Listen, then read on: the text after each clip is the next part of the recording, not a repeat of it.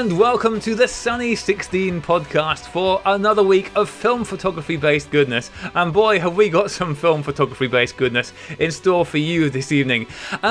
This is an unusual one because as hosts go, I'm all by myself this evening, which is both unusual and upsetting, actually. I've been completely abandoned by all of my co-hosts with a variety of excuses, most of which are, listen, that's far too late for us to do this.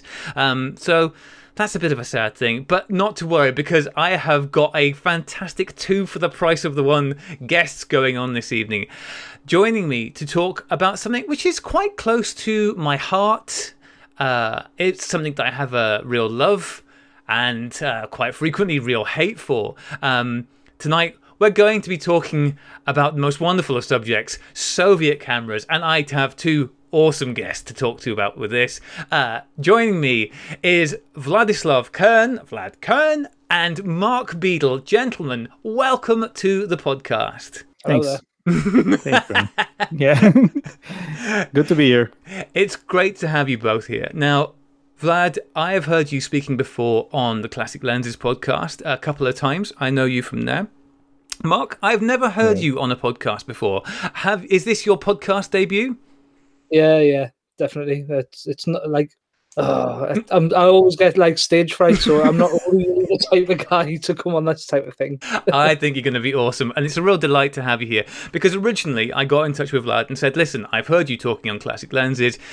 You're awesome. You have some fantastic stories. We need to talk about these cameras because, as I said, I have feelings on them, and you are very much somebody to talk to about them because as we're doing this is just going to be an audio-only podcast. Do not rush to YouTube, but I regrettably must inform people who can't see what I can see is that Vlad has behind him a spectacular multiple walls of floor-to-ceiling cameras in cabinets. It is immense. Museums would quake in the awesomeness of what I am seeing. So Vlad is very much somebody who I thought we need to talk about the Russian cameras. But Vlad said to me, yeah, could we also get Mark on because I mostly collect them and Mark actually uses them, which seems like a very, very good thing to have on board. So gentlemen, welcome to both of you. It is a delight to have you here. I suppose a good place to start this conversation is why either of you are engaging with these things. So Vlad, let's start with you. As I said, you have, well, how many cameras? Do you have a number for how many cameras you currently own? Oh, God. Yeah, I'm maybe around 1,100 at this point. 1,100. That's an 11 and 2 zeros. Yeah, and I'm just scratching the surface, to be honest. Oh, boy. And are these all cameras from the former Soviet Union? It's former USSR, past Soviet, so former republics, also the pre-USSR. So I have some of the Imperial Russian cameras and the stuff that's been rebranded and imported into Russia. So they all have like little tags on them saying different Russian trade houses they'll be selling them. It's just like an interesting topic because you get some really interesting French, German cameras, which is kind of Russian branding. So, and in the old Russian script too, because the alphabet before 1917 in Soviet Union was a little bit different. It had like 2 extra letters that are not there anymore. So you see those on those tags. It's kind of cool. Yeah. Very retro. So what got you into all of this? Because from listening to you, as I said, I know that you have fallen as deep down this hole as is possible to fall down. What got you into these cameras in the first place? Probably because I like to tinker with stuff. I mean, mostly I like to take things apart, but I never put them back together.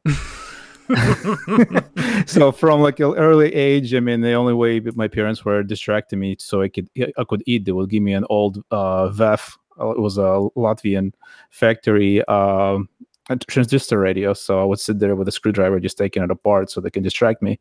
Well, since then, I just kind of like everything mechanical, electronic, and just gadgets. I mean, that's why I'm not huge on optics lenses. I don't collect lenses. I don't collect any kind of accessories. I'm all about the actual mechanics of the cameras and just aesthetics of them. Yeah. So. As people will have noted from your name and possibly the slight hint of an accent you've got, are you from Russia yourself? No, I'm not. I was actually born in Georgia, Republic born of in Georgia, which Yeah. was part of USSR. So Yeah. Russian was common language for all the republics. So I mean, I grew up speaking Russian. Yeah. And when did you move to the States? Because you're in Chicago now. Right. I moved to the States in 1994. So I've been here quite a lot, probably most of my life. You can say that. I mean, I moved here when I was 15. I left Georgia.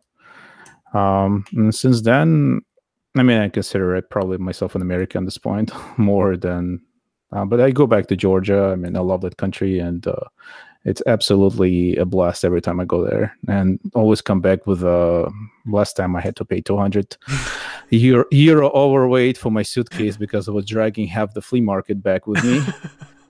But I mean, when you get to that region and with the shipping that I pay for Soviet cameras here living in US, I pretty much just want to buy everything.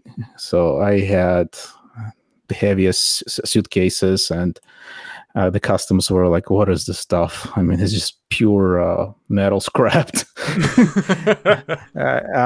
And they didn't understand what some of the things are. I had to explain to them that these are cameras from 1930s and had to unfold them. They're like, the customs guys, like, what do you need this for? I'm like, oh, I collect them. He's looking at it, and just like started waved his hand, just go. I don't even know what it is. Just go. I mean, Ignore the faint traces of nuclear radiation coming off them. That's fine. Yeah, I mean, he was really confused, like, why do I need this for? And he just looked at me like I was crazy. I'm like, yeah, just leave the country. I think that's a fair response. Did you get into, like, I know you said you were into taking things apart. Was photography a hobby? Did you get into photography and then the camera collecting grew from there? Or was it more a case of, oh, these are objects that I can collect? Could it just have easily have been radios that you collected? No, I liked photography. I mean, I didn't shoot a lot on film. I mean, a lot of it comes from like my parents. My dad was shooting on film on a FAT 3 camera. So that kind of was left memorable impression. But myself, I was shooting mostly digital, starting from like Sony Mavic floppy disks, and going on to Nikons, and now I switched to Fuji. I put on the retro lenses on that sometimes. I like the Helios 77 M4, the look of that. It's like really sharp lens. And the reason I started collecting these, I just went to my friend's house and he had an old Zenit. I think it was a Zenit 3 or 3M just in his basement. I'm like, what is this? This is cool. Started like kind of picked it up, and then I thought like it would be nice to look what's out there. Started browsing eBay, and I got the worst case of gas and started buying everything in quantities by 15, 20 a box. I mean, I think my postman blames his hernia on me. So it's just kind of became like an obsession. And I mean, I mostly became fascinated with history of it. History and the variations. I mean, the amazing things about Soviet cameras are that I don't think you can replicate any other topic, is that nobody knows what was made there. I mean, we're still discovering new models almost every month, just because everything was made in military factories. And those military factories, 95% of it was military production. They're making everything from airplane parts to like military binoculars to periscopes and stuff like that. But I mean, because they didn't want to say it's military, this factory was considered a camera factory, even though 5% of it only was made cameras. So they were famous for cameras, but it was a very, very little. I guess the minority of production was cameras. Most of it was all the military stuff that was top secret a lot of the time. So the archives were top secret. So they would bundle all the archives with cameras and a lot of these factories to be top secret. So you don't know what they actually produced. I mean, there's a factory in Belarus to this day, Belomor factory in Minsk, that nobody has access to the archives. I mean, there's like no information. I mean, there's information, whatever collectors found most of the time, and from the stories of the the designers of the cameras, but the actual official documentation of some of these cameras, like you get with Leica when you see, and there's a catalog of every single serial number cataloged meticulously, you will not get that with Soviet cameras. And I mean, we're amazed to some of the models just discover that that comes to light. I mean, it's a mystery of it all. You can put it this way. Yeah, if you like hunting down stories, it seems like a really ripe field for that. Mark, what's your story? Why? As I can now understand what got Vlad to where he is now. But you're out there shooting with these things, and as somebody who has shot with some of these things, that is in some ways harder to understand. Why? Yeah. It's a good question because I can't really answer that myself. I don't know. Like as Vlad says there, the mechanical feel of them's it's so rough. I actually enjoy it. Another lad I know describes that like sort of Arsenal hated fingers at one point. The grips on the lenses, etc., was so like sharp. Mm-hmm. But I enjoy it. I find it easier to focus with it. I don't know where it really started from. I got into it because I was shooting vintage lenses on my Fuji. Yeah. Buying like the odd cameras here and there, and they come with them. The bodies were like a cap. I considered them out for a long time, and then one day I stumbled across the Soviet cameras group, and it sort of escalated meteorically from there. Like bumped into Vlad and another lad called Andrei who lives in Kazakhstan, and they often depict two, like an angel and a devil on your shoulder. So I've got Vlad there saying, "We'll buy it," and then I've got someone like Andrei there saying, "Yeah, buy it and fix it as well," and then shoot. It's honestly, it's a never-ending cycle, but it becomes a labor of love because I strip them all down when I get them, and then like clean, lubricate them and stuff, and then it's sort of when you get the results out of it, it's quite pleasing. Sure. What was the camera? Because you said you bought quite a few, which essentially worked as lens caps for the lenses that you were buying, which I completely understand. What was the first one of these that you picked up and connected with? What was the model? Zenit 3M. It was a Zenit 3M. Aye, it's so rough, aren't they? Like, I don't know. I loved it. That very basic ground glass focus screen, and I don't know. It just resonated with us for some unknown reason. I think it's impossible to pick up a Zenit and use it and not have an emotional connection with it. I think more often that connection is probably likely to be somewhere between deep frustration and pure rage. A friend of ours, Toby, shared a picture on Twitter. He'd been out shooting with a Zenit TTL, I think it was, and the picture was, stop me if you've heard this one before, it's from the end of the roll of film, just torn and sunder, just ripped apart. He's like, is this usual? And everyone's response was, yeah, you're shooting with a Zenit, of course it ripped your film apart, but what did you think it was going to do? The thing is, though, as well, a lot of it's down to just the fact that people are they're picking these cameras up and they haven't had any sort of servicing or sympathy at all in their entire lives. So if you pick one up and clean it and learn how to like fix it a little bit even yourself, then you've got a fairly decent camera. People are quick to trash them, and they don't know what they're missing, as far as I'm concerned. That's good though, right? That's good, because one of the things is that a lot of the more common ones, we talked about the Zenits and the things like the Feds and the Zorkis, of what there are a lot of them out there. The common models are readily available and they're pretty cheap as well still.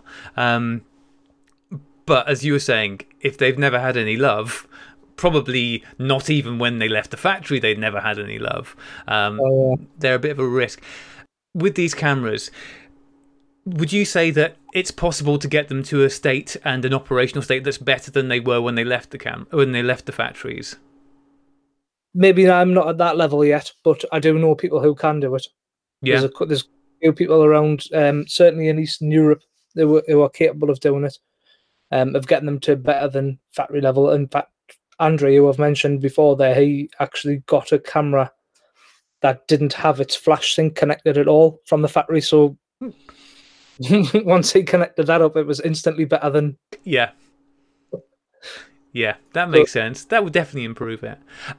Vlad, I'm interested in. I mean, you said you love finding out the stories and the history with this stuff. I am really interested to get an idea of the early history of these cameras. So I'm guessing that there was quite a big difference in what was being made pre-war to what happened post-war, because I know that post-war, following on from the designs and stuff like that they acquired, things changed very drastically. So what was the early camera manufacturing scene like in Russia and the surrounding republics, and how did that change after the Second World War? Well, technically, there was no photographic industry as we speak of until about 1926 in USSR, and it just because, I mean, Soviet Union and Russia were busy with the whole revolution and the civil war and kind of recovering and the hunger, and at some point Lenin said, like, we need to start pushing the communist propaganda to other countries. We want everybody to be communist, so we need to show them how good we have it. So let's just start producing cameras so regular people can pick them up and take photos, and we can share it with the West and show how good the Soviet Union is doing, and so on. So the very first camera that was started manufactured in USSR was in a small shop called Artel Novaya Shkola, which is basically like an artisan shop, new school. That's what it's translated as. They started making AFTA and ARFO cameras. Those are basically like folders. I mean, if you're familiar with Whitelane or Ideal type of cameras, they're like 9x12 folders. There's some smaller formats. They made them in a fairly small quantities.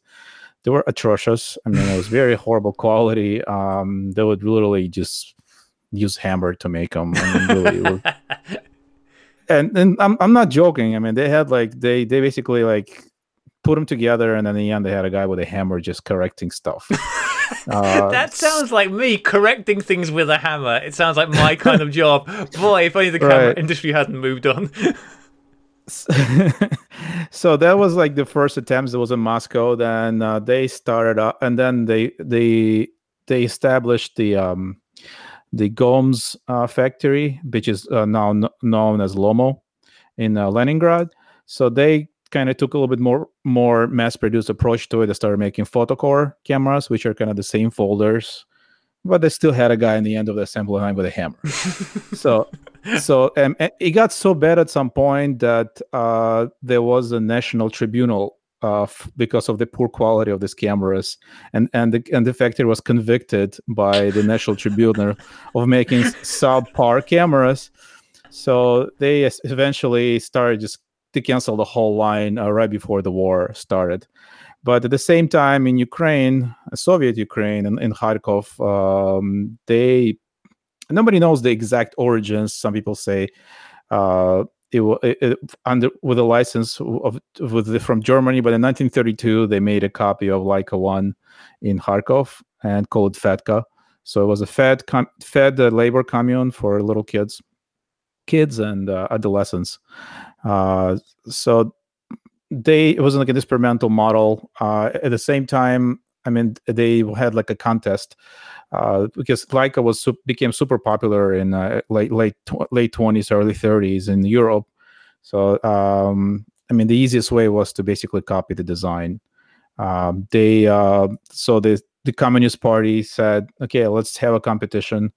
We'll give the task to a few factories. There was one in Moscow, and there was one in Leningrad, and there was one in Kharkov, the Fed. So there was a VOM Pioneer. There was a camera called FAG, FAG, by Geodesia, and there was also a camera by Fed. So Fed was the only one that was given a green light, even though the prototype series exists of the other cameras, and they're extremely hard to find and extremely expensive if you find them now. I mean, a Wump Pioneer will probably cost you close to $20,000 at this point, if you are lucky to find one. But so the Fed won kind of the contest, and they gave it a go-ahead to start producing it in the labor commune that started kind of slowly becoming a factory. So they had adolescents working in shops under supervision. I was a kind of work-study program. So in 1934, they started serial production. It was actually now a copy of Leica 2 with a top rangefinder housing. So it was a little bit more complex camera. And they actually made them all. They were super popular. The quality was not that bad. I mean, if you find a pre-war camera right now, I mean, with some CLA, it's a pretty good shooter. The lenses were nice, especially if you find the Commander version with f2 lens on it. It was a Taylor Hobson copy of the f2 lens. A lot of people confuse them with the Leica lights with a Sumitar, I think. But it is not. It's actually a Taylor Hobson lens formula. And so this was the before the war situation. But this really was like mass produced were Photocore and Fed. There were smaller cameras. There was like a small production of Reporter in Gomes factory. It was a big Makina copy. Very cool camera. I mean, it's very hard to find now. Also very expensive. Also, there was a pre-war Smena that has nothing to do with the post-war Smena. The pre-war Smena was basically a copy of Kodak Bantam. It was kind of like a clap type of camera. There was also Tourist camera by Gomes. There was like a clap camera as well. There was plates, I believe 6x9 plates, if I'm not mistaken. So there was a small selection of them before the war, but after the war, everything changed because suddenly USSR got access to all of the German technology. So through reparations, they were given Dresden and Jena Zeiss factories. So they put both of these. Dresden was really bummed out. There was nothing left really. I mean, just some equipment, whatever they could salvage, they took. A lot of the glass blocks, the shot glass, were taken from Dresden, and a bunch of parts, context parts, were taken. And from Jena, it was more or less intact. In Jena, they just basically took the entire factory, put it on a train with the workers and everybody, and just moved them to Ukraine, to Kiev. And a lot of the optics and a lot of the optic equipment was also moved to Krasnogorsk in Russia.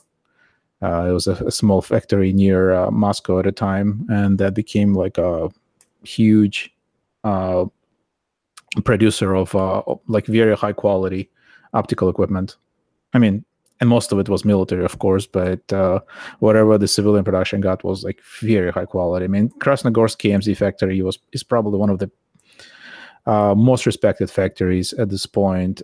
If you look at the history of USSR kind of photo industry overall, and between all the US Soviet consumers back in the day, I mean, the KMZ stuff was very sought after because it was quite well made. And when people say like, no, like all this in the late 70s, 80s, all this Soviet production became crap. I would have to argue, and I think Oleg Khalyabin in the last article that Stephen Dowling put out regarding Soviet production, he said exactly the same thing, that KMZ quality control never became worse. Mm-hmm. So I mean, most of the stuff that you find by KMZ is pretty solid. I mean, and as Mark said also, I mean, if you take a 50-year-old camera, any camera, it's not going to work well. But if you, with some CLA, you'll get a pretty decent shooter. And I've seen him do this. I mean, he does stuff I'm afraid to touch, because last time I took apart the Zenit, a spring fell out. Actually, it flew out, and I could never find it. Even after I tore down the whole place with the walls and everything, I still didn't find that spring. So since then, I stopped taking stuff apart, because now I'm not going to be able to put it back together. Yeah. So That's why I dragged Mark over here, because he knows he's done this. He's a lot braver person than I am. I still use screws and screws too, though. That's why I have donor bodies. So, have you always been somebody who's liked taking things apart and also putting them back together, Mark? Has that also been a hallmark of your life? That started with cars for me from like about 15. Mm-hmm. I would like tearing cars apart and fixing them or tuning them. It started from cars, and then like I got a bit older, I got arthritis, and I had to sort of dial it back a bit, and then moved into sort of collecting or hoarding things, if you like. Mm-hmm. Before I picked up my photography interest, and my wife would agree with this, as I'm a bit of an obsessive sort of person. So I dove into photography, I'd start enjoying that and getting as good as I could. Yeah. Moved vintage lenses, then film cameras, and then collecting the film cameras as well as shooting with them. It's yeah. So did the taking those apart, was that something that you just decided to do because you like seeing how things work, or was it a case of this is a camera I actually want to be using, I think I can fix this? What was the thing that because there's a difference. Like, working on cars is macro. Working on cars is macro. Working on cameras is micro. It's small and it's fiddly, and it makes your fingers itch just looking at the size of the screws. What prompted that? It was wanting to use it, really, because I've got a mechanical background, so I just sometimes people have said, like, you've got to realize these hands are made to fix boilers or cars, and it's like, I can definitely turn them into clockwork. So it's a challenge for myself. Mm-hmm. I really wanted to shoot with I think it was a Zenit 3M. I really wanted to shoot with it, so I took it apart and I thought, right, I can definitely do this. And I managed at that time. Then I got a little step braver. Took a Zorky 3S apart. Vlad will remember this one. I lost my temper with it and threw it up the garden. So I lost a lot of parts that day, and then I felt bad straight afterwards. But that hasn't ever gone back together again, and it serves as really. What, after you threw it up the garden, that didn't solve the problem? It would go back together again, but it's a good reminder of, like, you've got to just choose when to walk away sometimes, because the can get better of you. Yeah, Vlad mentioned the fact that there's this idea that particularly in the 70s and into 80s that the quality levels of most of the manufacturing, not all, clearly, because the KMZ stuff stayed true to what it was doing, but a lot of it dropped off a cliff. Do you notice that in the stuff you're trying to repair? Is there a certain era, certain cameras which you just pick up and go, this isn't working, I'm going to put that down over there and never look at it again because there's just no point? I'll try anything. Really? Just for the sake of it? No, he's been battling with drug for like last 3 weeks? 4 weeks? Well, That's a horror story. There's two of them lying in pieces. They're a unique camera. I'll get to that in a sec, though. I'll go back to what you were saying there. I don't know. I don't think I would say that the quality dropped off too badly. I've got like Arsenal cameras from like the mid 80s where people actively call them trash, and the shutters work fine on them. Mm-hmm. There's no issues. Everything works great. One of my best users of Kiev cameras is an 85 KF4. Mm-hmm. So I don't know.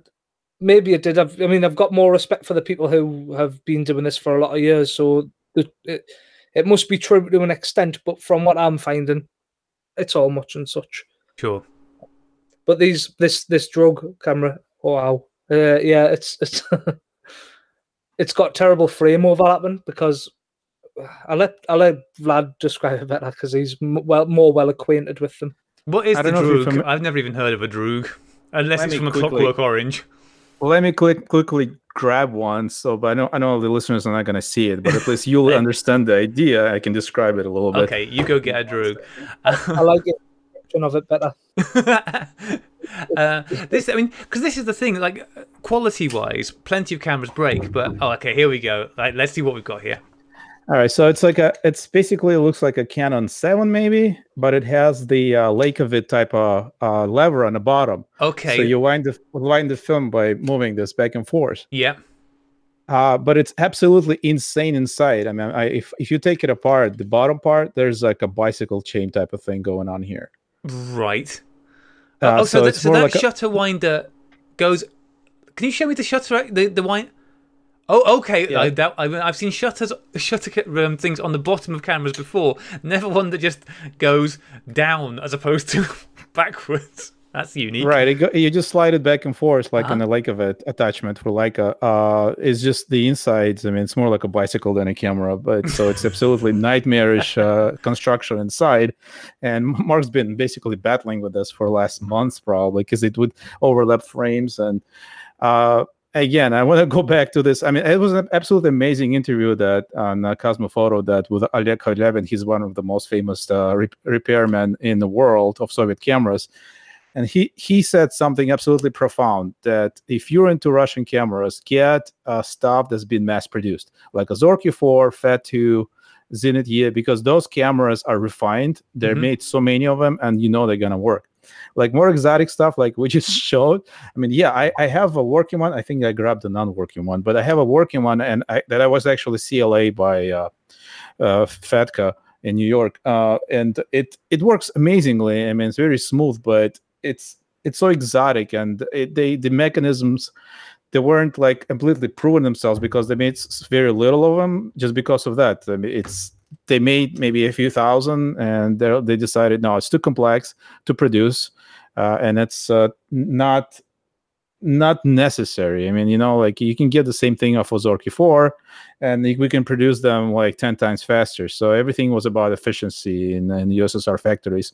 They wanted to produce the more cameras in the least amount of time possible.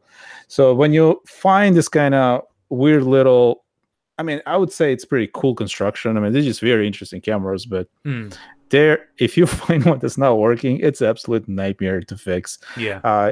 Same goes for Zenit 7. I don't think for every 20 Zenit 7s, I only seen one that works.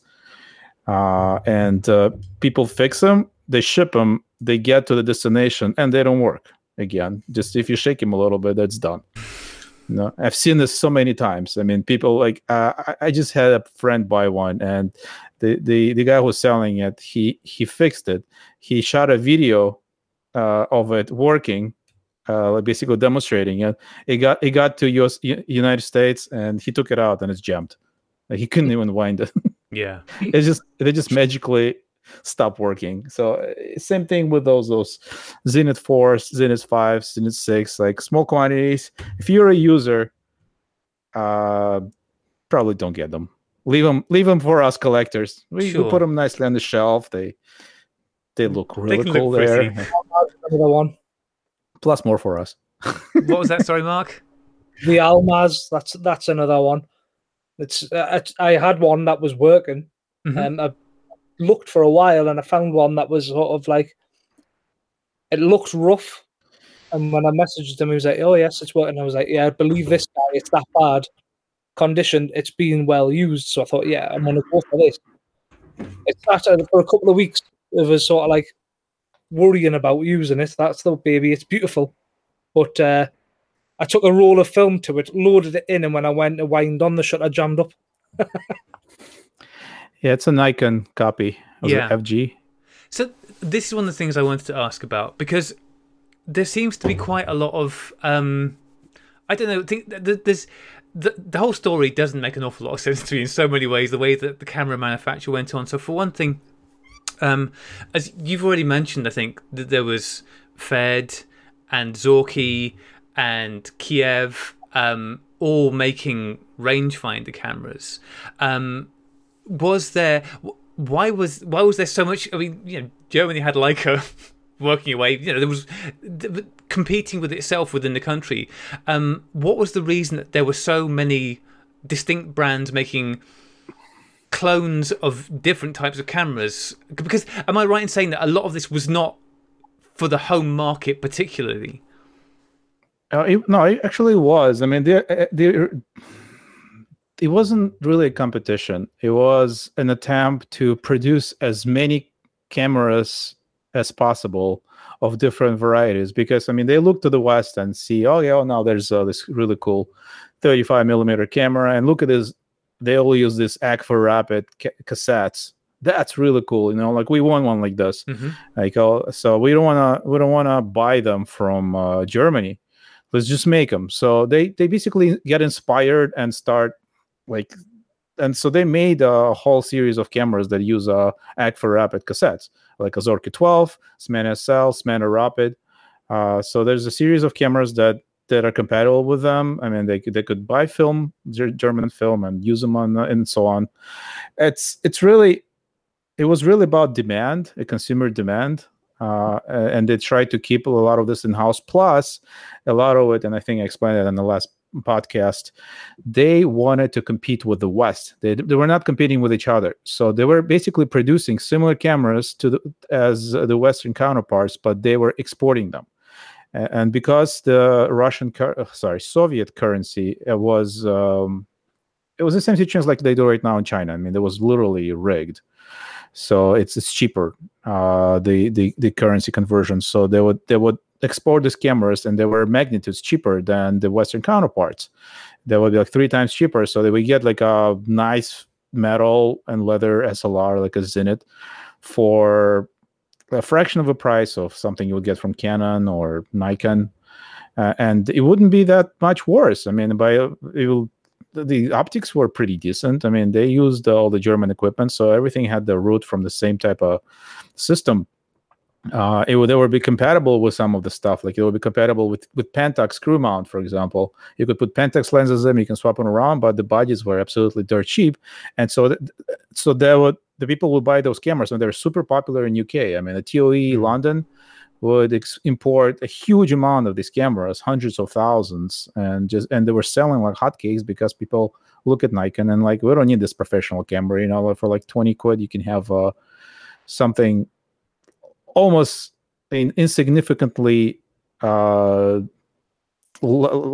insignificantly less in quality, but you'll get a bang for your buck basically. And USSR this way would get like a Western currency. They would get the hard currency that they really needed, and they would buy stuff, and they would import food. And I mean the food situation was not really good. I mean, throughout the entire years of USSR. I mean, like you would get those I don't know, like coupons to get butter, for example. You couldn't just buy like 2 sticks of like you couldn't go out and buy like 10 sticks of butter. You would get like every month you would get like 2 coupons for 2 sticks of butter, so you would have to buy the rest from somebody else if they sell it.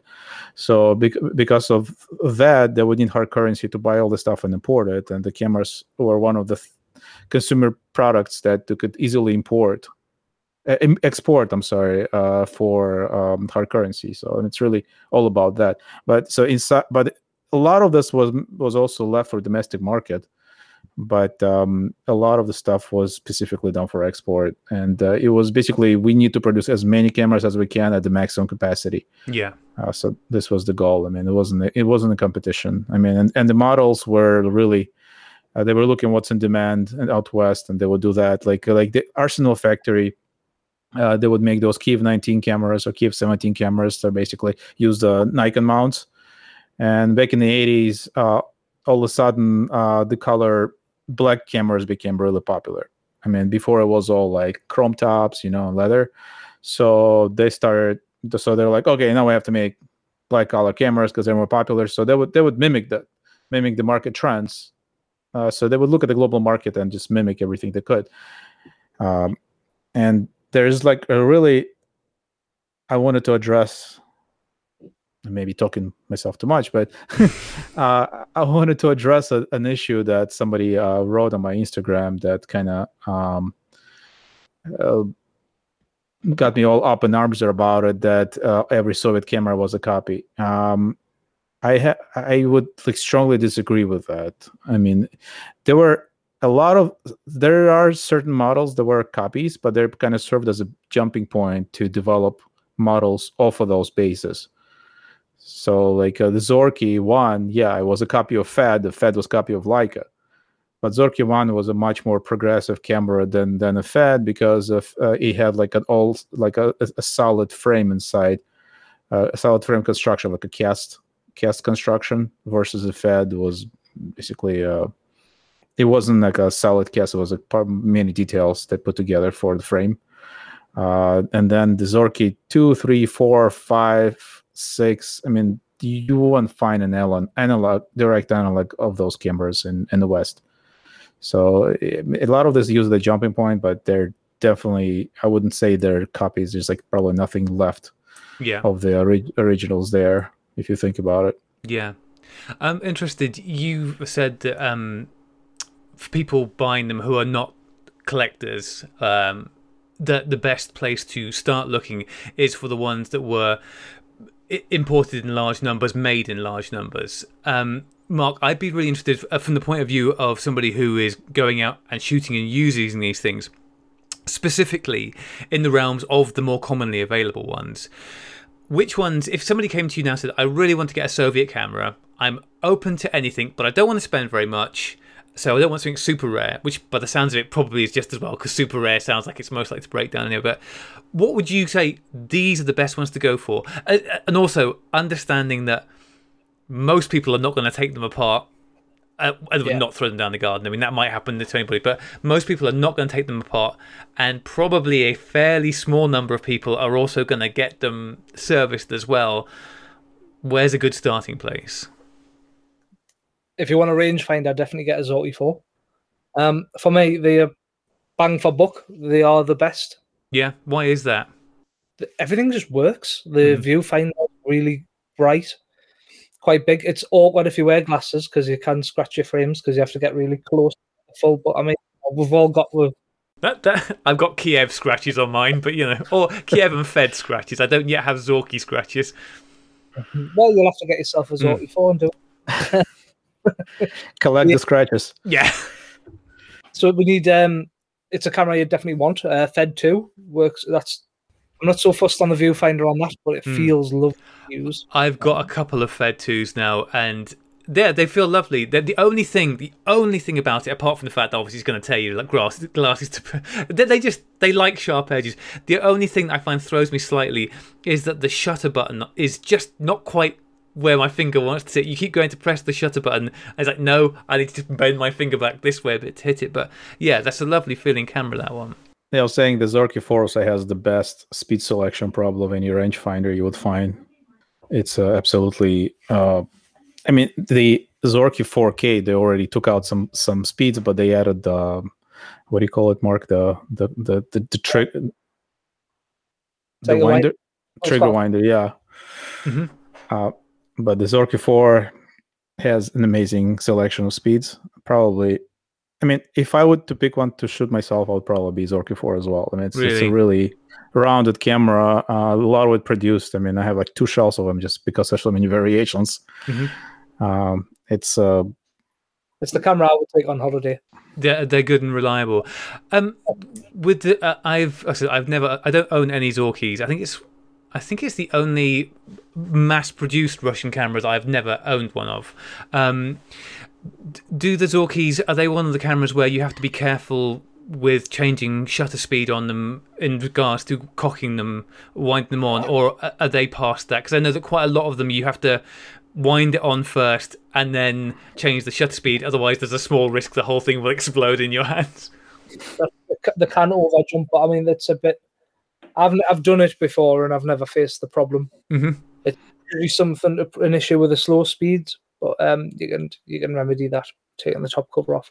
Yeah, no, well refined. Essentially Zorky 4 is no different to the Zorky 3S. So they were made from what, 54, Vlad? Is that right? 3S. The 3S. It's about right. Yeah, the 4s were made from 56. Yeah, so I mean, it's basically the same camera, just with a self timer on, from what I know of. Yeah, they're really well refined and they tend to just work. Yeah. And for an SLR, you can't go wrong with a Zenit E.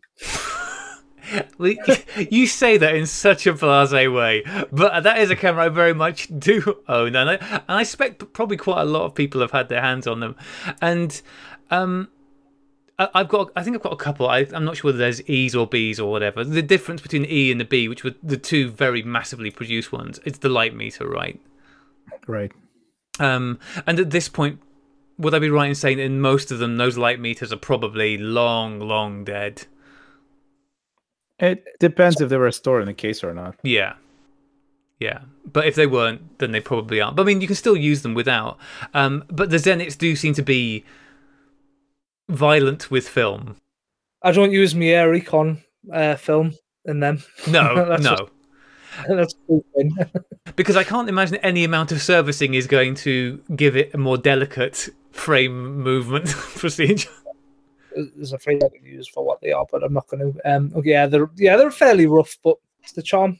There is. I mean, they do have a almost agricultural feel to them. Every, as you were saying earlier, like the fact that value proposition wise, especially when they're working properly, compared to what was available at the time in terms of metal-bodied cameras that you can use the M42 lenses on, which was a huge range of lenses. The value was phenomenal. But that feel is there. Like every switch, everything on it just feels very agricultural and loud, and you know you're doing things. And you can, when you hear it winding on, you're like, oh yeah, I'm sure that's definitely tearing sprocket holes a new one. It feels like what it's doing is what it's doing. But I just strangely like that. I don't know why, but I think you just have a masochistic streak that you do. This is how you're exploring it. Why do I tear cameras apart? It doesn't make sense otherwise. I mean, with the Zenits, because you mentioned about the Zenit E, but to a layman's eyes, it seemed to me like the Zenit, essentially from the Zenit B through to, I don't know what the last model they made was. Was it the Zenit 12 or something like that? For all I know, they might still be making it. But it's a KM Plus, actually. That was the very last. That was the best. Zenit. But they, it's like 2000 something. They looked essentially exactly the same. Very minor tweaks. But you're like, this is the same camera. You've been making this now for, well, how many years? When did the Zenit B come out? Well, the Zenit E and B, I think they came out in 1958. Wow. Or late 60, something like that. Yeah. So they've been making them for a while through the through the 80s. Plus, they also added another factory to manufacture them as well. The E's. It was they basically expanded production to Belarus, to Belomo factory. So you have Zenit E from Belomo, Zenit E from KMZ. But people, of course, look for KMZ stuff because Belomo weren't really good quality wise. Plus, KMZ used better lenses and so on. But those Zenits, they're built like tanks. I mean, the reason they rip film because they're like designed for the Soviet Svema film, and some of Svema film you can like hang a car with it from it. It's made out of wood or something. I don't know, or it's absolutely. I mean, I think I was telling the story on another podcast too. With the guy was photographers. You got a Praktica camera in USSR, and after some certain use, I mean, all the gears were ground down by the Soma film, because they were plastic. Oh, really? So they switched back to Zenits because they had the metal gears for the sprocket advance. That's really interesting. That's good. It's good that there was an explanation for it. That Svema used carpet as its emotion holder. So that's good to know. Because it's given that we had the Zorky, the Feds, and the Kievs, that there was only really that one main brand of SLRs. I mean, are there any others that I just didn't hear of that never got going, or was the Zenits the only SLRs that were mass produced? No, there's plenty. There's Arsenal was making Kiev 1719 Series 20. Those are the ones with an Nikon mount. They also had medium format SLRs that were pretty popular. The Kiev 6. series, the Kiev 60 series, and so on, and the Hasselblad copies. So those the Kiev 88s, the Salute, and all that model. So there's quite a few SLRs. I mean, there's I'm looking at my Almaz was an SLR. Almaz was a very limited run that Lomo did. It was essentially a nice camera, a very complex camera, but it wasn't very reliable. Zenit was probably the most known one. I mean, there's plenty of Fed never made reflex camera, even though they had some prototypes that are basically copies of the I think it was a Pentax or the Spotmatic, or what is that SLR that they made? Yeah, so basically it was a copy of that. I think I've seen a prototype of it, but it never made to production. So yeah, there's a Start by KMZ too. There was a luxury line. That was a really expensive camera. It would cost about, I think, close to 500 rubles, which was basically like three monthly salaries for an engineer. But it's a nice camera, and Mark had some nightmarish experiences with it as well. He loves right from that. It's working sweet. But I have got a part that's got an issue that I need a spare part for. I'll get to it. You'll get to it. I mean, what is the availability like? I said, we know that there's a lot of the mass-produced ones around, but when you start getting into these more obscure models where there is a high risk that you're going to need donor bodies, you're going to need spare parts, how does it work out like that? I mean, I know you've mentioned already, Vlad, that the stuff that's incredibly rare and worth huge amounts of money, but what's the middle ground of that like? It's not that bad. I mean, I like stuff like Start. I mean, yeah, it's less common camera, but it's still freely available. I mean, we're talking about like on a scale of like Soviet production, we have whatever, like close to 8 million Zenit E's made between all the factories. That's just Zenit E, and we're not talking about all the rest of the Zenits, and we're talking about, I don't know, close to 100 million cameras.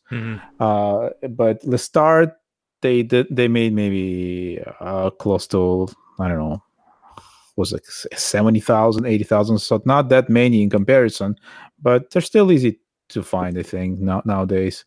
And I mean, if you have access to a market in Russia, like any kind of online sites there's always spare parts, like donors you can find, and people sell them just off their attics, and that's the only reason like the repair people in Russia and Ukraine kind of survive, because you just buy up all these donor bodies, and then they're fairly inexpensive there because people don't know what it is. They just kind of try to get rid of it. I mean, will take any money for it, so it's kind of nice.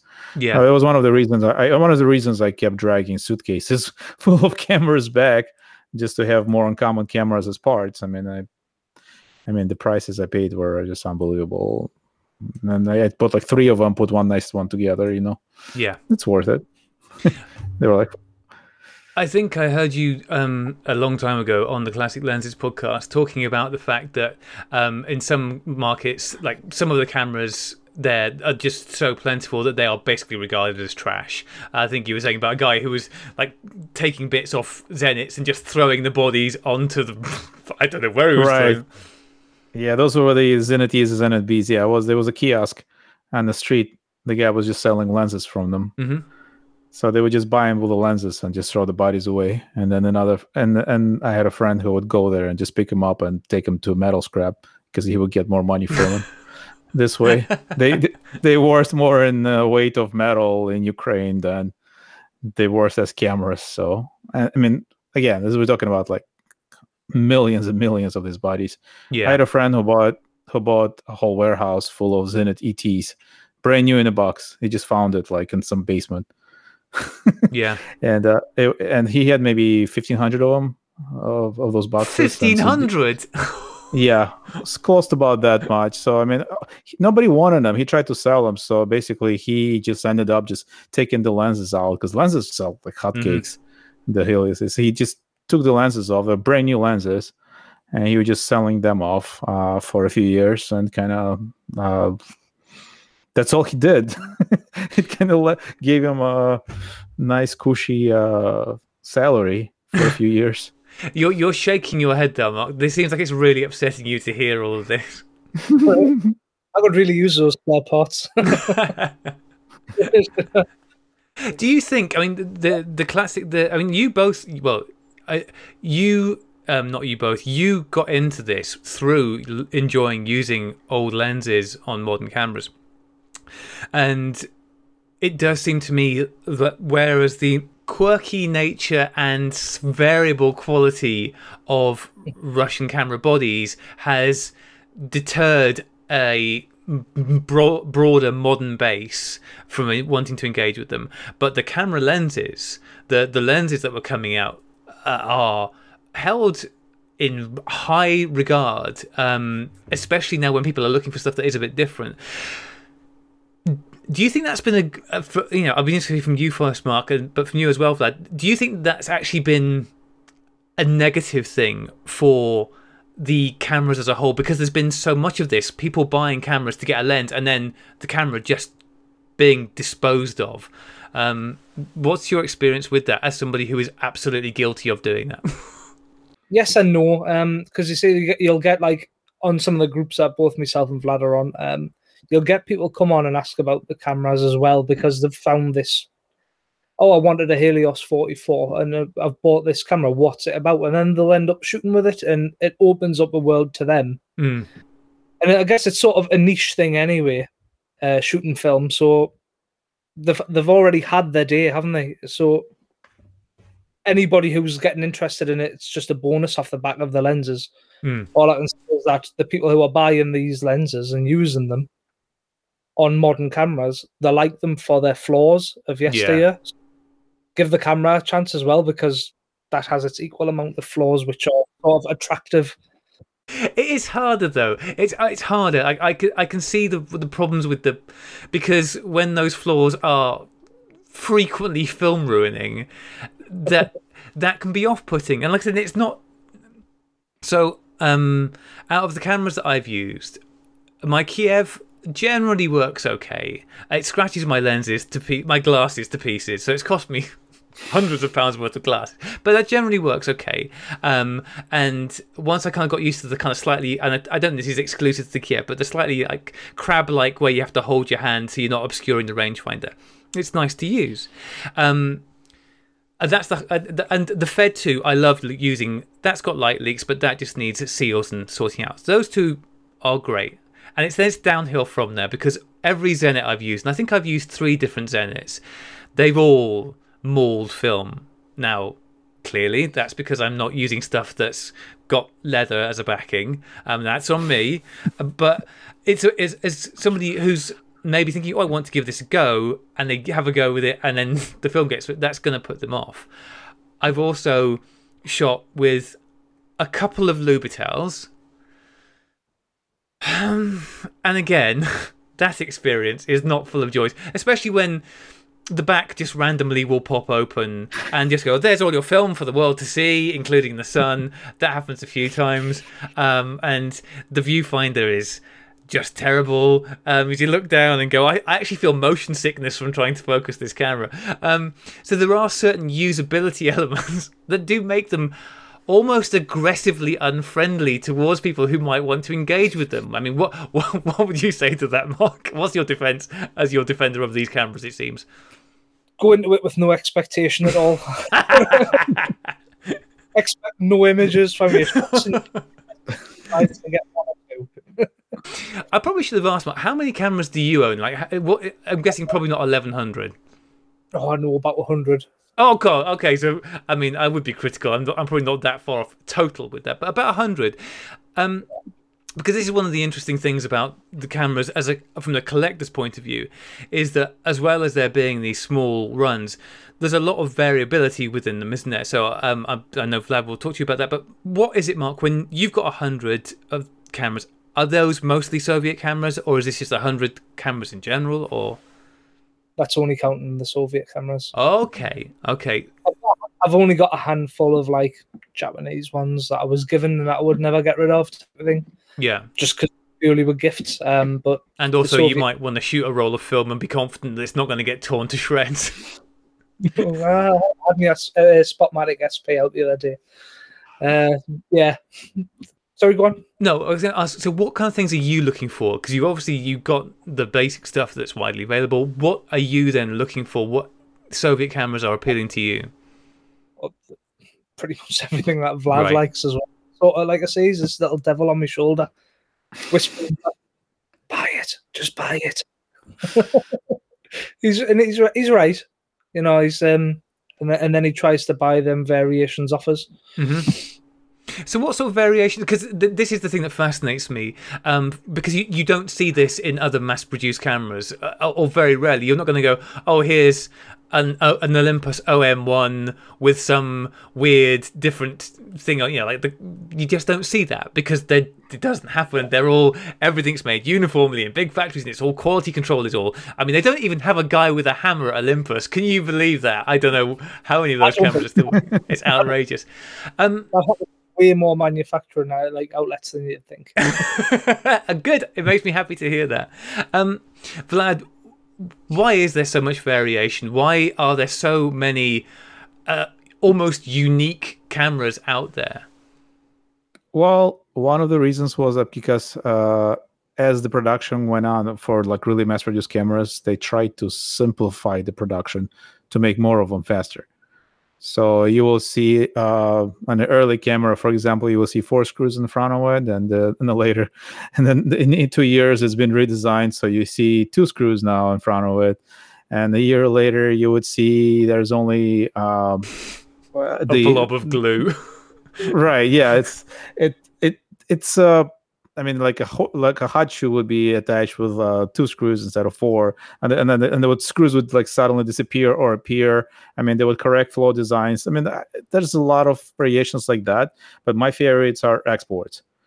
That's probably my number one topic of collection, is because every country it's been exported to, it either had custom names on these cameras, or they would rebrand them. So, if we take the same Zenith E, I have 2 shelves right behind me, right there, that are just Zenith E's and from different countries. You would have different labels. Like Japan would put Mepro Zenith on them. The US would put Calimar, Cambron tags on them, and sometimes they would glue them on just on top of the original name.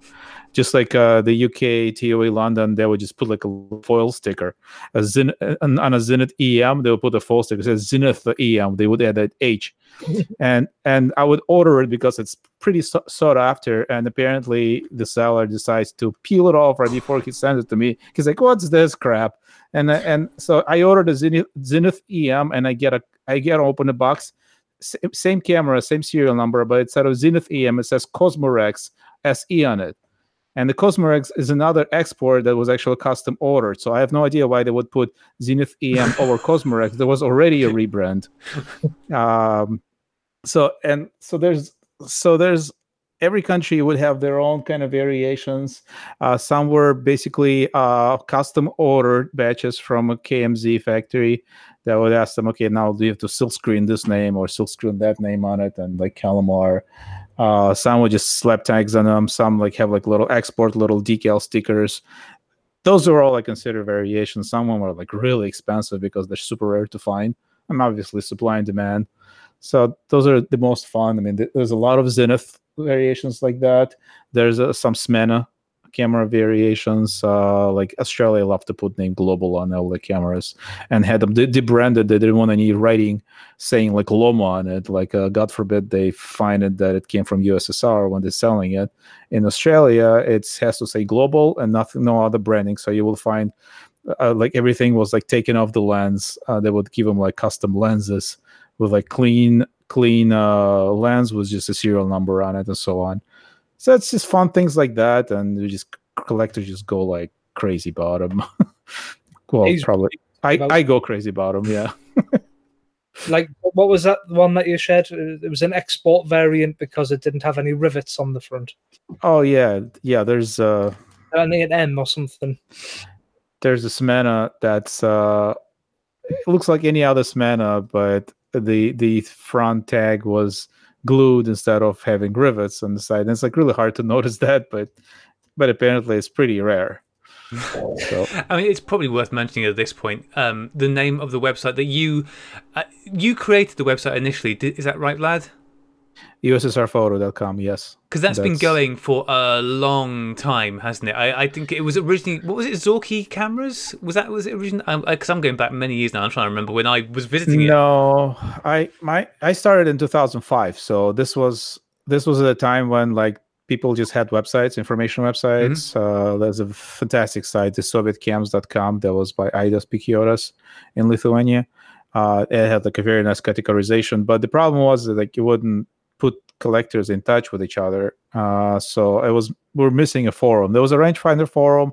It had some kind of Soviet community there. There were some news groups at a time in 2005, but there was no like a proper forum just for Soviet collectors. So I made one, and I made like a little wiki section, like a catalog where people would just upload their cameras, their variations, their models, and all of a sudden it just took off because people found each other and started talking about it. So I mean, it was really active up until like the social media take over about 6-7 years ago.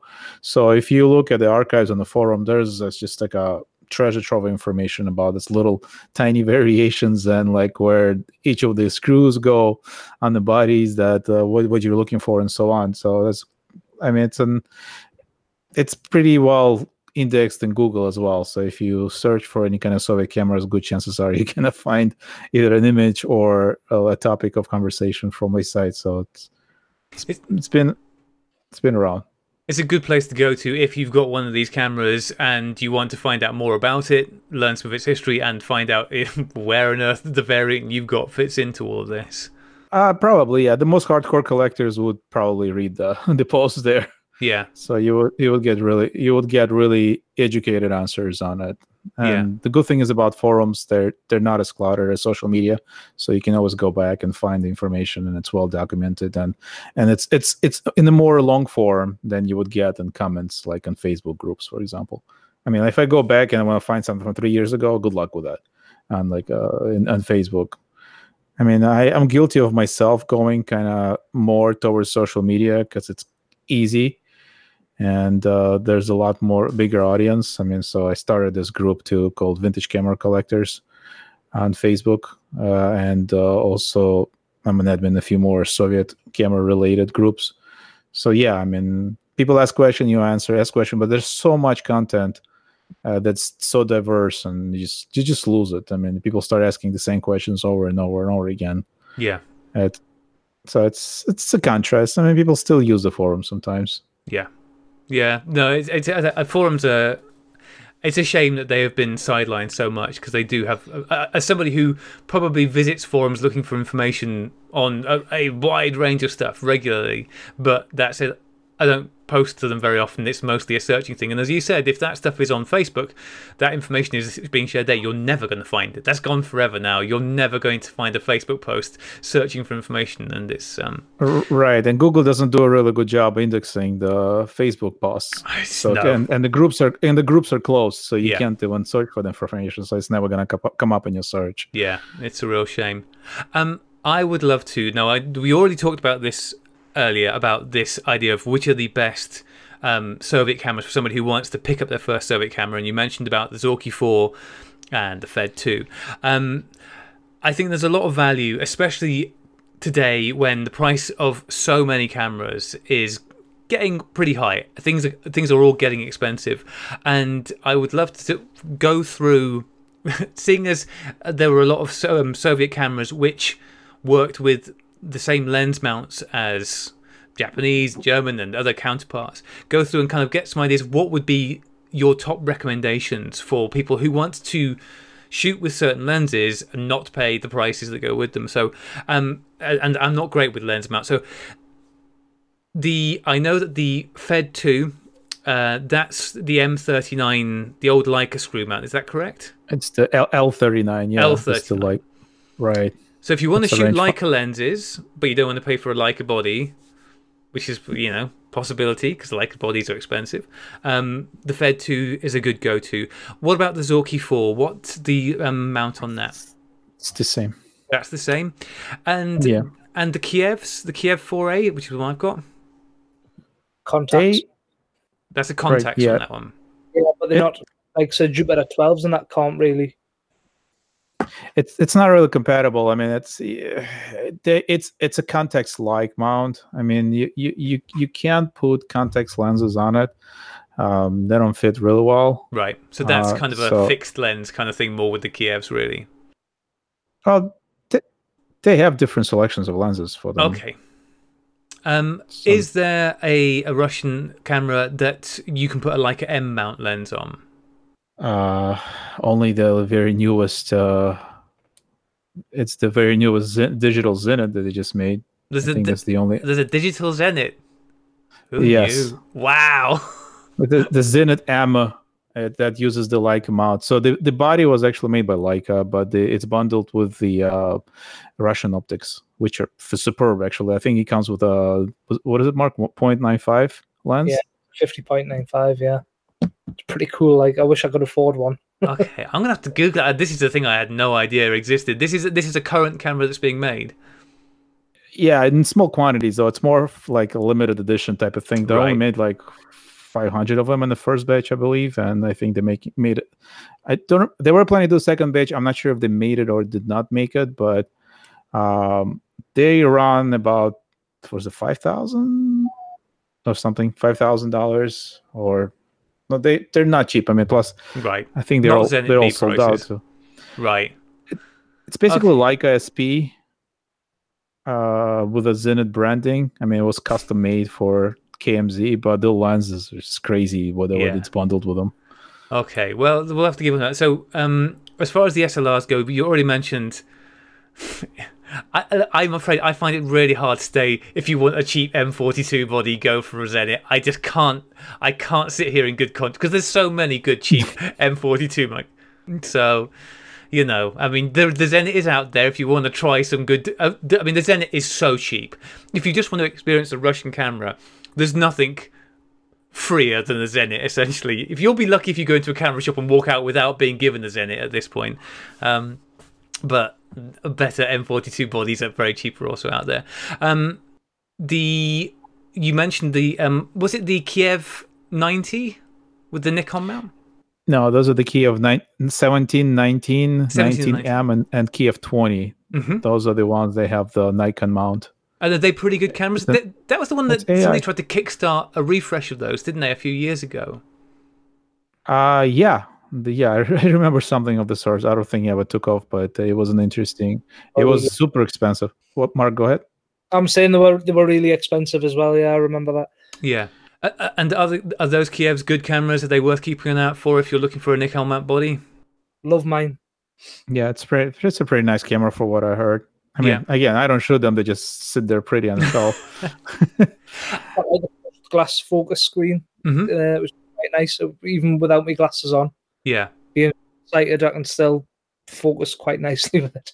So, quite nice. And they've got the vertical metal shutter as well. So, I've not seen one of those in the wild. So, they didn't appear in this country in the same quantities as the Zenits did. The ones that I'm really interested in actually is the medium format stuff, because medium format is, like I said, that's a pricey area. So, I'm familiar, as I mentioned earlier, with the Lubitels, as TLRs go. The Lubitels. Were there any better alternatives to the Lubitel? Yeah, go for a Kiev 6. If you have a strong neck, get a Kiev 6C or Kiev 60. Those are pretty nice. The Kiev 6C has the Pentacon mount, so you can put any Pentacon lenses on it. And so, and it also I like the 6C because it also has it can take 120 and a 220 film. There's a switch on them. Yeah. So it's like the only Soviet camera that does that actually. But they are really, really heavy. I mean, it looks like a giant Zenit. If you ever, I don't know if you're familiar with those at all, but they're they're absolutely humongous.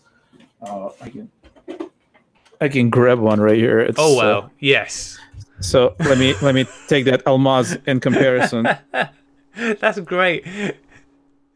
Yeah, it's a very nice, but it's a super nice camera. The only problem is it has a shutter on the left side, So for some reason, it was made for lefties, or I have no idea what was the deal here. But that is fantastic. Because it just does look like a jumbo-sized Zenit, which a novelty Zenit.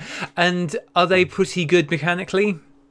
If you get one CLA, but nobody wants to work on them because they are like, let's put it this way. I tried to fix one once, and they're like, we can fix it, you can pay us, but when you get it, we don't guarantee it's gonna work. Because they're like, as soon as they fix them, they break again. Right. But there was a few shops that, if you're looking into like getting those for like actual real like heavy duty shooting, there was a few shops like Arax in Ukraine that would, and Hardbly and Kiev USA here in US. It's closed for a while, but I think Arax is still around. But what they do is they completely refurbish them. They basically get them to the point they're actually pretty nice and usable. They replace a lot of factory parts. Like they do that for Kiev 88s as well. And those are the Hasselbladskis. Call them the Hasselblad copies. So because they came with like a foil shutter, which is just horrible. I mean, it opens a few times and then just gets stuck. So a foil shutter? Yeah, it's like a foil. It's a shutter made out of. Yeah, I can grab one and show you.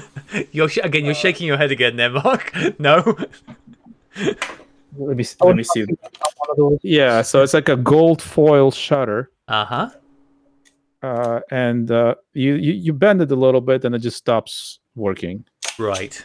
So those shops like Arax, and they would replace them with a nice closed shutter. They replace some of the shutter parts. They replaced like a lot of the speed controls, and they're actually pretty nice cameras. So I mean, I was actually Vlad, that put stuff on the shelf. I was shooting with one. I was shooting a wedding with a Arax Kiev 88 CM. I mean, it's completely rebranded.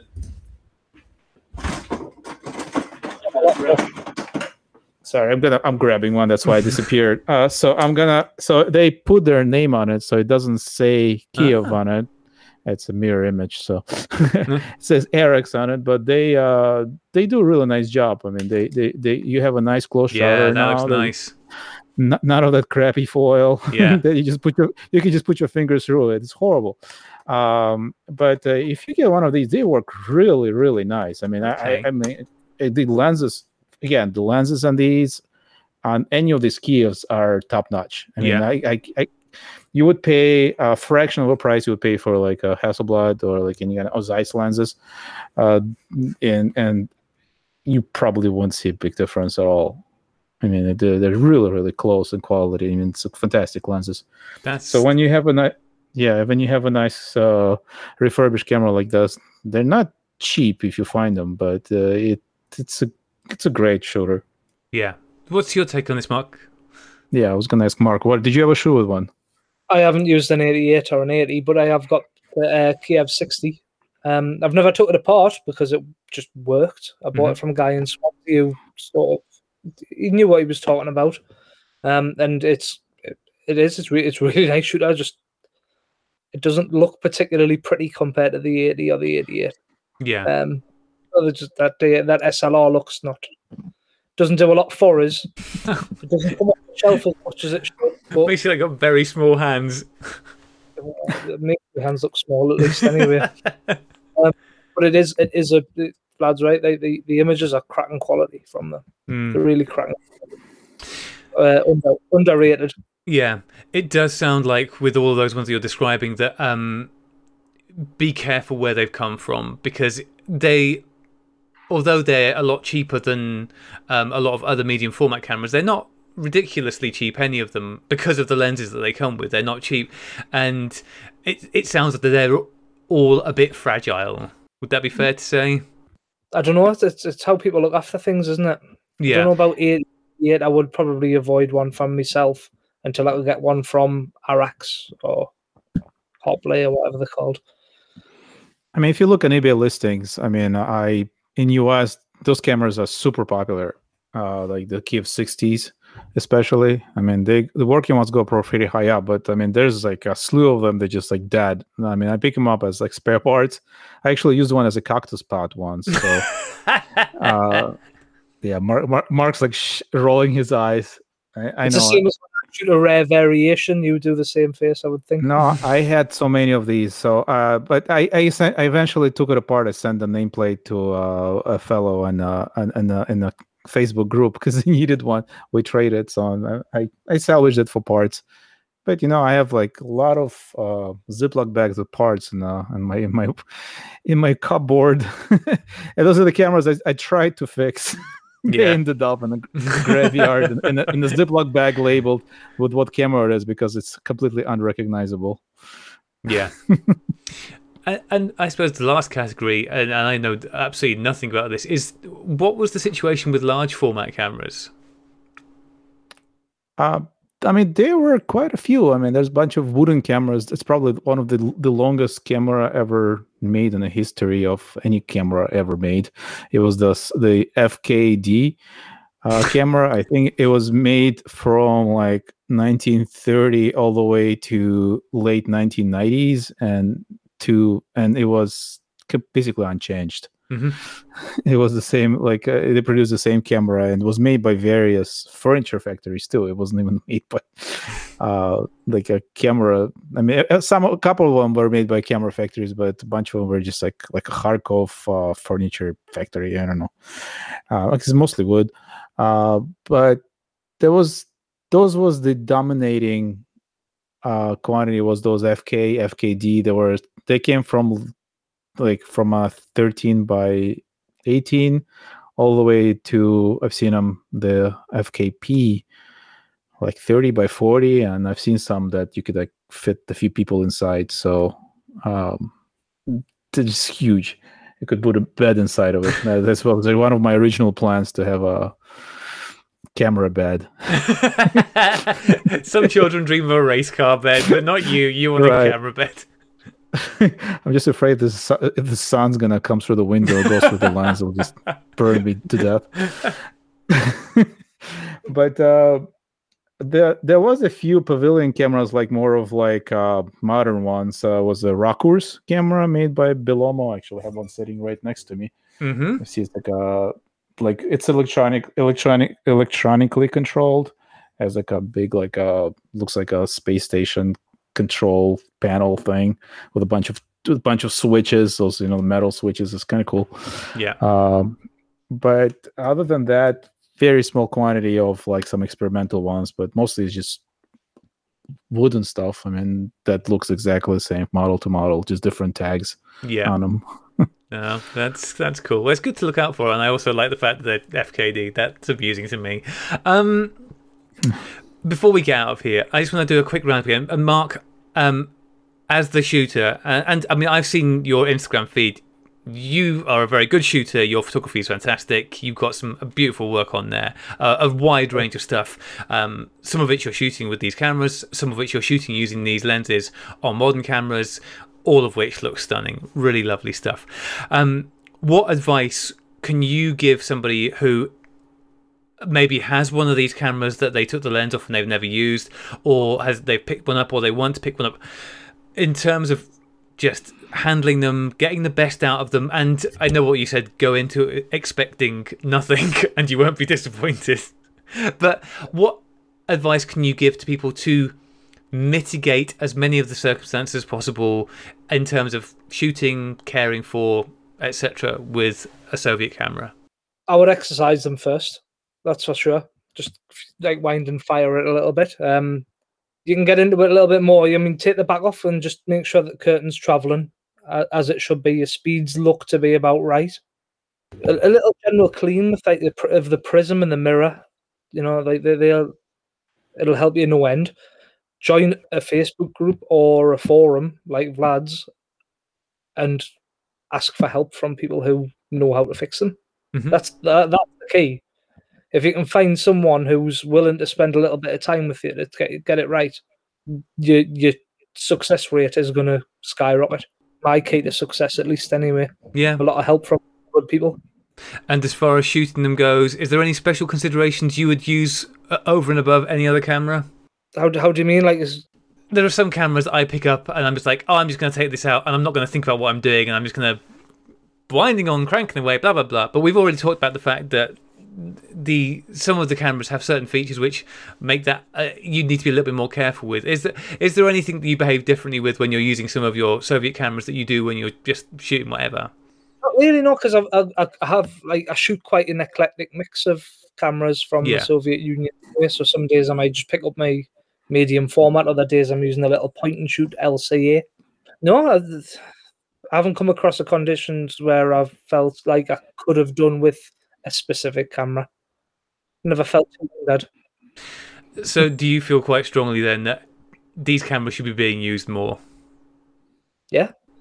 They've got a bad reputation and they don't really deserve it at all. Yeah. You wouldn't expect a 30-plus-year-old car to just fire up for like when it's not being looked at, would you? That's true. The problem is, though, that so many 30-plus-year-old Japanese cameras do just work. I think that the problem is that the competition is quite strong in that market. I can explain why. Go on, please do. So the Japan and Germany, the way they build their cameras, they would use a non-organic lubricant in their cameras. And the Soviet cameras were basically organic lubricant made from animal byproducts. So the synthetic lubricant that we used does not harden as the Soviet one. So that's why the Soviet cameras, a lot of the stuff, 99% of the issues is the hardened lubricant inside the camera that prevents you from using it. So that's the problem. It's just the way they're built. I mean, if you take it apart, clean it out, replace the lubricant with synthetic one, these cameras will work forever. It's just the nature of. I guess they made a mistake in doing that. Yeah, that's the difference between your 20 quid camera of the day and your 150 quid camera of the day. Yeah, and the fact that the door doesn't always pop open on the back of my Yashica. There are other differences between. You can tell that there's some deep-seated pain with my Lubitels. That when I look at my Yashica and I look at my Lubitel, I don't just go, yeah, it's the different lubricants that's making the difference between these two cameras. Like, no, there are other differences. Get the later Lubitel, the 166 universal. That one actually locks, so it doesn't have the accidental thing. I've used both of them. I've got the 166B and the Lubitel 2, and I think I've put 2 rolls through the 166B. I am never putting another one through because that actually, I mean, I think what I did with that is I tore the back off it and I've quite literally sellotaped on an instant back onto it. I've made a real Frankenstein's monster out of it, but it's still being used. But I actually found the Lubitel 2 it took better pictures without a doubt. The 166B, it wasn't just that the back still wasn't very firmly secured. It just didn't. It was all over the shop. It was a thing. There you go. I had very positive experience with the 2. Actually, I shot 2 rolls in Paris, and it came out fantastic. It has this kind of like really retro looking result that you get this kind of blurring going, like almost like vignetting, but it's almost like vignettes and blurs at the same time towards the outer edges. Yeah. So you get this like really cool kind of effect that, I mean, I haven't seen it on any other medium format. It's I guess it's more like an art camera. Yeah. It's very soft. I mean, if you like that kind of look, and it's kind of cool, but it's definitely not for like hardcore like photo studio shooting. Yeah, it's nice though. It's just the right amount of shitty. Yeah, exactly. That's the thing. The Lubitel 2 is unpleasant to use. Like I said, trying to focus on stuff and see what you're shooting is horrible. The shutter button to crank it is the smallest thing, and it's awful to use. It's all bad. But you look at the results at the end and go, okay, that was worth the pain. Whereas the 166 is slightly better in terms of usability, but the results are just hot trash, at least in the one that I've got. And I'm prepared to accept that model variability is high. Terrible results. But anyway, that's by the by. Have you used the little loop on the Lubitel 2 to yes, focus? I've used the little. Still was it the tiny spot of ground glass? Oh man, well, That's the funnest part. That is the fun part. That's where the fun lives. Yeah. Well, like I said, now mine is just this Frankenstein's monster of an Instax camera, and that's where the fun lies. It's great. It's good. It's got a lot more use from that than it ever would have done otherwise. We should get out of here, and I should let you especially go to bed, Mark. I just want to very quickly ask, because you're both collectors, maybe one of you with a slightly larger habit than the other. You first, Vlad. Is there a holy grail camera that you, above all others, would love to find, would love to come across, that you don't have in your collection that you really want, that you know is out there? Yeah, I really want the Gomes Reporter camera. I'm still yet to find it for any kind of, I guess, price that makes sense. Yeah. That's it. That's the Makina copy. It's a really nice looking camera if you try to Google it. Probably one of the most mechanically well made, just designed and aesthetically well made cameras. It's from about 1939. It's a pre-war camera. Awesome. And what about you, Mark? It's that Pioneer, the Loom Pioneer. It's the one Vlad was talking about before that are like $20,000. Aiming higher. One, love one. And what's special about it? It's $20,000. It's a beautiful thing. Yeah. Have a look at one that is one regularly goes up on eBay for about 25 grand. It doesn't ever sell there, and I put it on my watch list, and I just sort of ogle it now and then. That sounds good. Well, that's awesome. And it's beautiful. Okay, you'll have to give me a link to it, and I'll put that in the show notes so we can look, because I've never heard of either of those. And whilst I can picture the one that Vlad was talking about, because I know what the press camera looks like, I can't imagine what the one you're talking about looks like. So I would love to see that. It's one of the first attempts to copy the Leica, so that's why it's like very historically significant. Okay, that does sound very cool. Yeah. Guys, thank you so much for joining me this evening. This has been really cool, and have you made me feel less judgmental about Russian cameras? Maybe. I think you've definitely made me feel more like I want to get out with the ones that I like, and made me feel like, yeah, there are some really good cameras out there, and I think that more than anything, it's given me even more enthusiasm just for everything that goes with them, as you said, both in the terms point of view of the historical and stories that go around them and where they've come from and why they've ended up being the way they are, to the unique experience of using them, because they are a unique experience and everybody should have a go with one. And because they made so many different types, from, as you said, things like the Lomo LCA through the various rangefinders up to the medium format stuff, like whatever your poison is, you're going to find something there that you can have a go at the Russian flavor of it. And I think that's great. Everyone should try one out at some point. But as Mark said, go into it with your expectations set appropriately, and that way no expectations, and you'll probably be delighted. You might be horrified. Vlad, where can people go to find you and what you're doing? I'm always around on a few Facebook groups. I'm in the Soviet Camera and Lenses group. I'm in the Soviet Cameras Made in USSR group. And I'm also always on Vintage Camera Collectors group there. Also, my Instagram handle is USSR Photo. And my website is ussrphoto.com. And there's also a Facebook blog called ussrphoto.com blog. And feel free to send me messages. I mean, through Facebook. I'm always glad to answer any questions about Soviet cameras. So. Brilliant stuff. And Mark, what about you? I'm in the same group that he's in. That's how we found each other on Facebook. But I am also on Instagram, Mark_Beadle90. That's my main page.